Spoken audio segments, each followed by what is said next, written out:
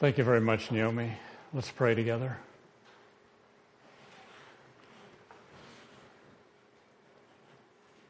Father, we recognize we live in the present. And as Naomi's saying, we don't know about tomorrow. We can look at how you worked in the past and how you're working in the present. And in light of our confidence in you, we want to trust you in the future, but in the present we want to be obedient. So we consider your word. We want to live it out to please you. Which in Christ's name I pray. Amen. A couple of thought questions. What is your response to love covers over a multitude of sins? Does love overlook sin in one's family? Should you confront a friend who uses cutting words often if you love him or her? Do you ignore a friend's habitual use of pornography because love covers over sin? Does love say, well, that's just the way Sally is. She's always been controlling and she always will be? What does love covers over a multitude of sins mean? What does it look like in a local church, in a family, in a marriage? Let's take our Bibles and turn to 1 Peter chapter 4, reading together verses 7 through 11. And keep in mind that Peter is writing to saints who are going through persecution, going through difficulty. And again, that persecution, difficulty was not coming from the government, coming from neighbors, co-workers, may have been family members, and that was coming because of their coming to faith in Christ and living for Him. So he seeks to encourage them, to spur them on. In chapter 3, he was encouraging them to be ready to give an answer if someone asked the hope that they have because of the way they were living. He also mentions in chapter 3, verses 18 and through 22, that Christ is victorious. That Christ died, He arose, and He is seated at the right hand of God with angels, authorities, and powers in submission to Him. He also encourages them, in the beginning of chapter 4, don't give in to evil desires. And he reminds them in verses 5 and 6 that God will judge. With those thoughts in mind, let's read together 7 through 11. The end of all things is near. Therefore be clear-minded and self-controlled so that you can pray. Above all, love each other deeply because love covers over a multitude of sins. Offer hospitality to one another without grumbling.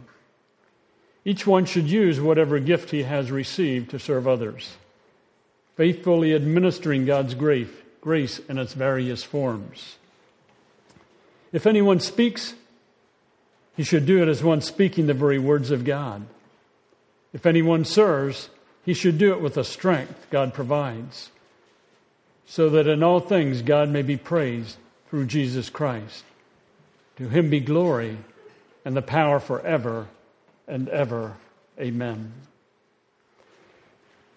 The context of verses 7 through 11 is that of fellowship among believers, that of community, that of body life, a local church, not mere individuals. He talks about being self-controlled so you can pray, which we considered a number of weeks ago. Talks about loving each other deeply, offering hospitality, having a gift, use it.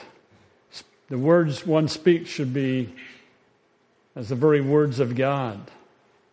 Again, a context of fellowship, context of body life, a context of community. And he says in verse 8, above all, love each other deeply because love covers over a multitude of sins. Above all, of highest importance. It's core. It's foundational. In Ephesians 5, if you want to turn there, 1 and 2, Paul emphasizes love as he writes to the Ephesians. In Ephesians 5, 1 and 2. Be imitators of God, therefore, as dearly loved children, and live a life of love, just as Christ loved us and gave himself for us as a fragrant offering and sacrifice to God.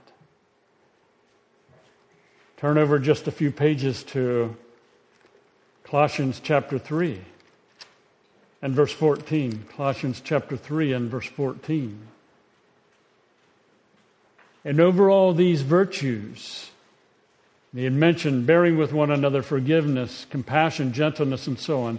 And over all these virtues, put on love, which binds them all together in perfect unity. And in 1 Corinthians chapter 1, or chapter 13 and verse 1, in dealing with spiritual gifts, he talks about the centrality, the importance of love. Above all, love each other deeply. Here's a definition of love, a definition that I came up with. I'm not saying it's totally right, but the unconditional giving of one's total self to another imperfect person to the extent that their needs become your own needs. Above all, love. Above all, give unconditionally. You just love. You don't withhold.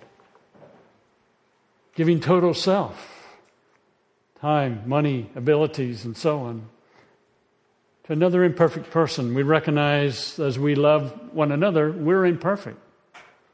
But so are other people. They're going to fail, they're going to disappoint us to the extent that their needs become your needs. Love. It says, love one another deeply.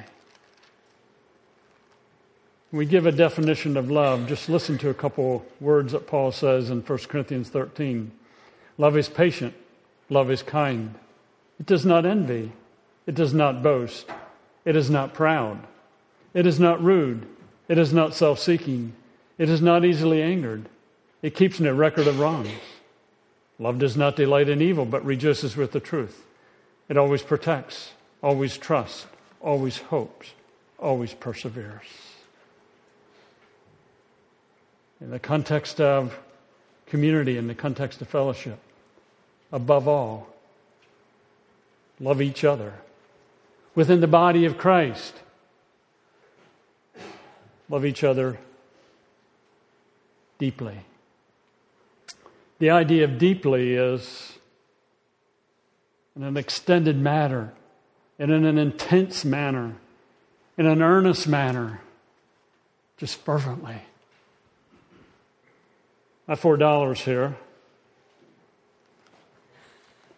and I'm planning to give these $4 away. You're too tall, Danny. Leron, you're just even bigger. Come on up here, Caleb.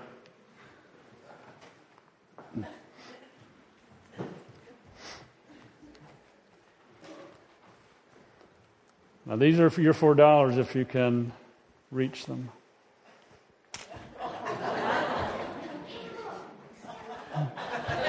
Try again.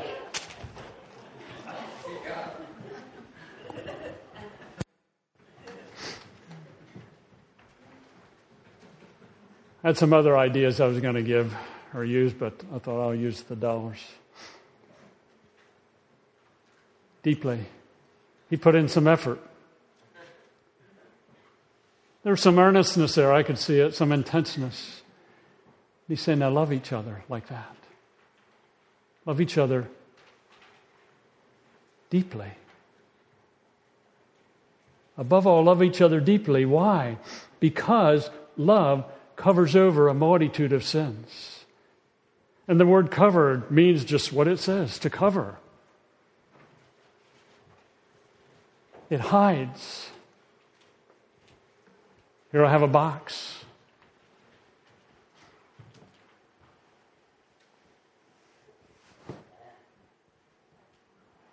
I covered it. Love one another deeply, because love covers over a multitude, a magnitude, a great number, The idea is of a crowd or of a throng, a lot. It covers over a multitude of sins. Sins, missing the point of life, a relationship with God, missing the mark of obedience to the Lord. Above all, love each other deeply because love covers over a multitude of sins. Love had been mentioned in chapter 1 and verse 22. Now that you purified yourselves by obeying the truth, so that you have sincere love for your brothers, love one another deeply from the heart. Now in chapter 1 and verse 22, you need to understand that the first word for love there is phileo, referring to a family type of love. And then he says, love one another deeply. He talks there about God's style of love, if you please, agape. Because you're part of the family through faith. He then says, agape. Be unconditionally committed to one another deeply. Love is a natural outcome of being purified by the truth. Thus, as members of God's family, Peter says, love one another deeply. Why? Because it covers over a multitude of sins. This isn't the first time Peter has mentioned sin. In chapter 1 and verse 2, Peter says, at the end of the verse, for obedience to Jesus Christ and the sprinkling by His blood. Sprinkling by His blood. Christ's blood deals with sin. It's His blood that paid for sin.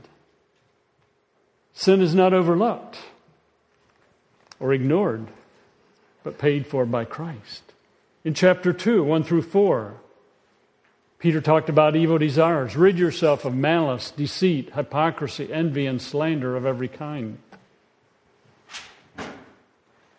Not to be conformed to them. It says, rid yourself of them. In chapter 1, 17 through 20, Peter also talks about the redemption from sin that came through Jesus Christ, redeemed not with perishable things such as silver and gold, but with the precious blood of Christ.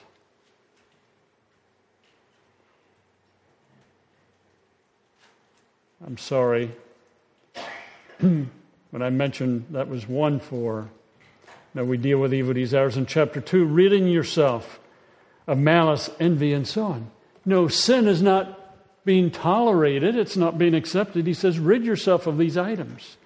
In chapter 3 and verse 18, Peter says, Christ the righteous one died for our sins once for all to bring us to God. Again, sins are not overlooked,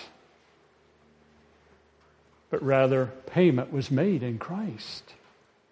In chapter 4 and verse 1, he says, suffering results in turning from and letting sin control us.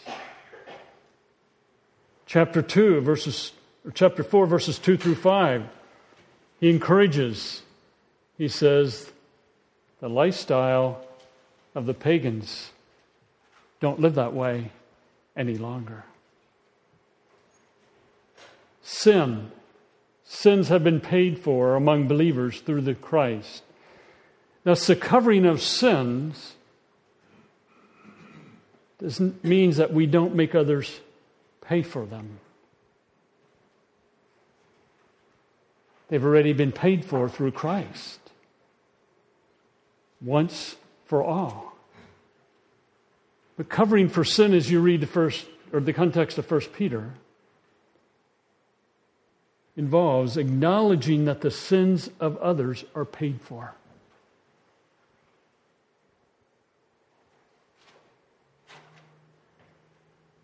Do you ever think, I will make you pay, or I will get? Sin's already been paid for. Refusing to use the sins of others as a reason to withdraw from giving to them. You hurt me, I'll back off. I won't give. Love covers a multitude of sins. In the context of persecution, things can get tense among believers. You're going through hardship, you're going through tough times. And you begin to get testy sometimes. Peter says, love covers a multitude of sins. Well, she said something to me that kind of hurt a little. Well, I'm not going to make a big issue of it. Refusing to dwell on their sins, which affects relationships. You ever keep track of someone's sins? This is the third time they offended me. This is the fourth time they hurt me. I'm talking to other believers. Refusing to dwell. Refusing to let them continue in their sin since we have been redeemed. You just don't say, well, it's the way they are. Just let them continue. You seek to help them deal with their sin since it's been redeemed. Think about sin. We struggle with sin among believers. But we've been bought out from sin so we can help someone else have victory over their sin. The sin is not the issue, it's holiness. Giving to them as they seek to live a good and godly life. We give. We spur them on. Helping others by laying aside behaviors, beliefs, attitudes, and which influence body life. Just seeking to help them. Love covers a multitude of sins.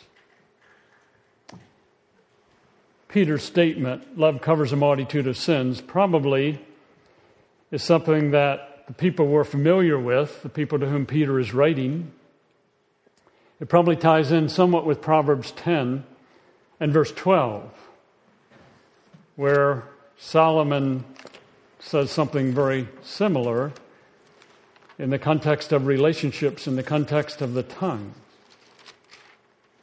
where he says, Proverbs 10 and verse 12, hatred stirs up dissension, but love covers over all wrongs. Hatred is not a good thing. It brings division. I think you've lived long enough to see hatred expressed. You've seen division among people. Hatred stirs up dissension. But love covers over wrong. If you were to take time to think about your life, you probably, if you wanted to remember how you have been hurt along the way by people in life, believers, in some way, shape, or form. And if you dwell on that, you move towards hatred, that's going to bring dissension. And we don't have to look at the church very long in terms of history to see that taking place. In Acts chapter 6, it was taking place. There was some problem with the widows, and some dissension arose.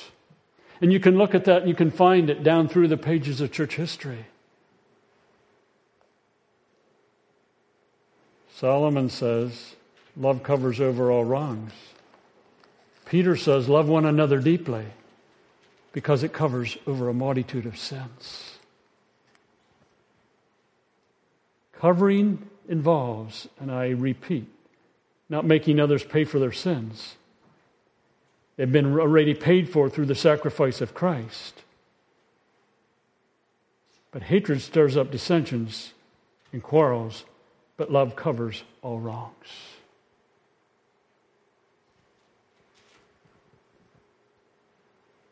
Relationships are not always easy, even among believers.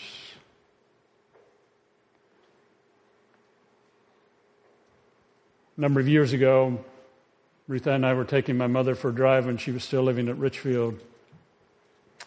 And we were going through an area that we were both familiar, or all three were familiar with, and We talk about who lived here and who lived there and who used to live here, and we talk some about neighbors and how they got along or didn't get along. And went by a church, and I said, Mom, when did that church come into existence? I said, it wasn't here years ago. Oh, she said, they had a problem with this church and their issues. Some of them started another church. They're just not getting along anymore. And we drove down the road a little further, and I said, Mom, where'd this church come from? Oh, that church started from this church over here because they just weren't getting along. Hatred stirs up dissensions, but love covers a multitude of sins. He's speaking of believers. He's speaking of community. He's speaking of fellowship. And he says, love one another deeply because it covers over a multitude of sins. I've been asked already about how my wife has hurt me. I don't know how she has hurt me. Has she ever? I assume so.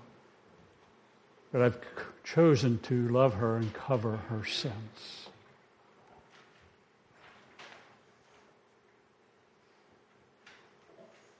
Among believers, love one another deeply.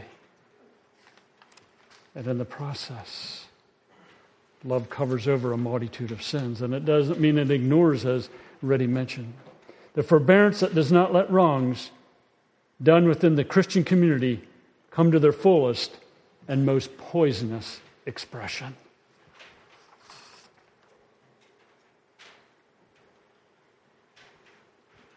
I remember the occasion when someone did not speak very nicely to me. I thought I have a choice. I can go back at them the way they came at me, or I can love them and come back with a kind word. In that case, I came back with a kind word. And that individual today is less verbal in an unkind way because they experienced my response. Love covers a multitude of sins. Stop, ponder. A loving local body of believers in Christ, which makes biblical love central, seems to result in the freedom for believers to live open lives, acknowledging sin and sins, but yet being loved and accepted. This results in a local church that is maturing in holiness.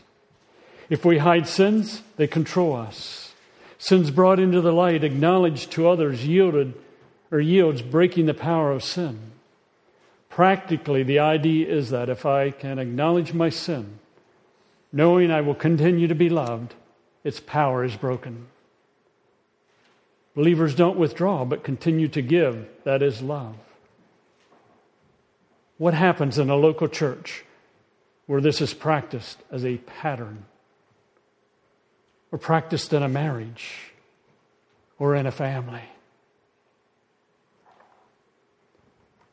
Results of love, freedom for believers to live open lives, acknowledging sin or sins, but yet being loved and accepted.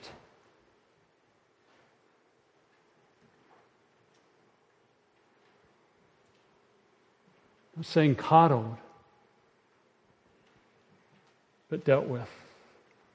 The body maturing in holiness. If we hide sins, they control us. Slavery to them increases.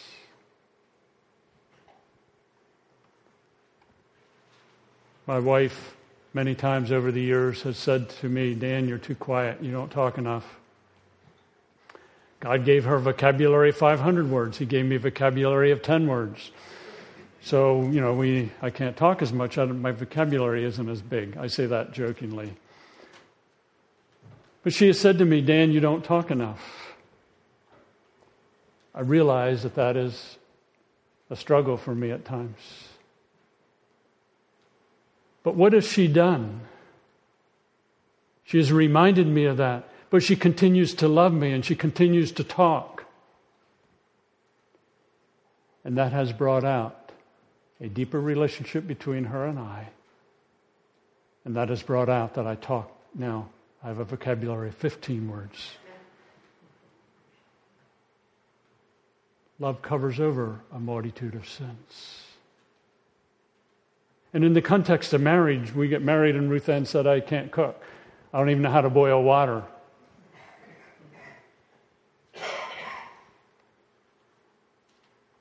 She made a shoe fly pie for me one time. Her mother sent the recipe. And if you heard this before, bear with me. I sat down to eat it and I cut it. I put a piece on my plate and I thought, where's the goo? There was none. 5 cups of flour and 1 pie. I said, honey, don't worry about it. I got the applesauce out and I put applesauce with the crumbs. What was I doing? Covering over. Think about the body of Christ. Someone sins against us and we're tempted to get uptight. Love covers over a multitude of sins. Sin brought out into the light before others breaks the power. Sin is not ignored. It is brought out into the light and it is dealt with. Doesn't result in being you don't get backed away from, but rather you embrace. Love covers a multitude of sins. Consider the implications of the body of Christ as believers deal with the following: lying, sensuality, unfaithfulness in some area of their life. But people continue to love them and care for them and draw close to them. A couple practical thoughts. As sins are known, believers are reminded their sins are paid for in Christ.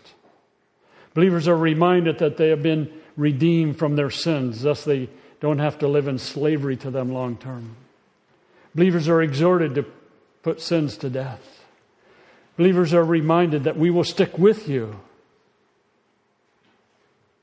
in spite of your struggle. We will not withdraw. Believers are helped in becoming victorious over sins. Believers are confronted with sin but still loved. We don't say, well, that's just the way so-and-so is, as an excuse, but rather say, that's the way so-and-so is. I'm going to love them and help them become different.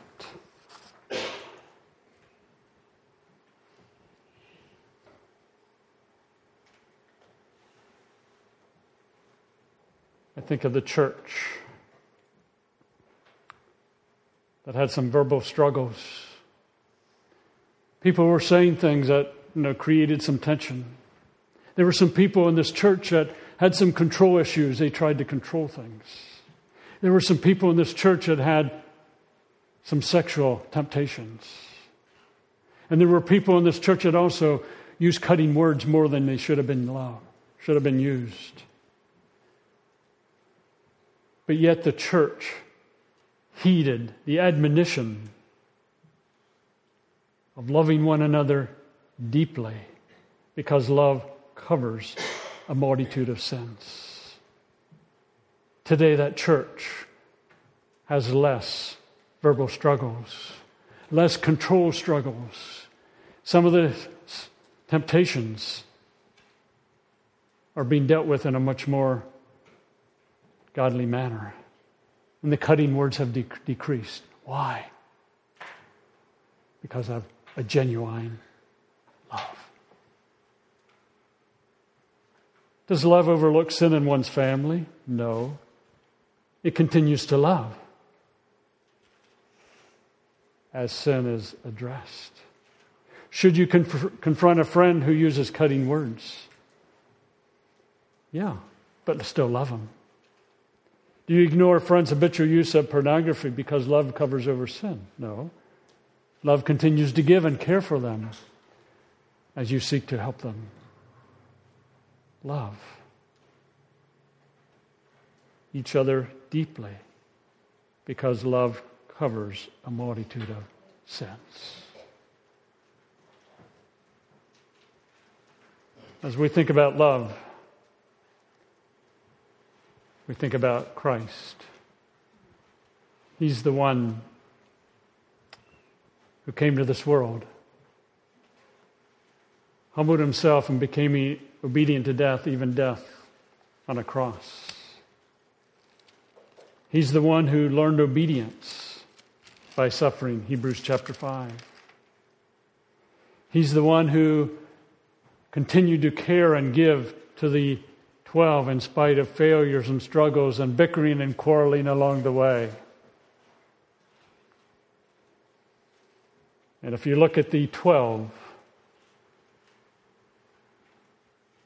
who died, 11 of them dying for Christ, John being exiled for a period of time,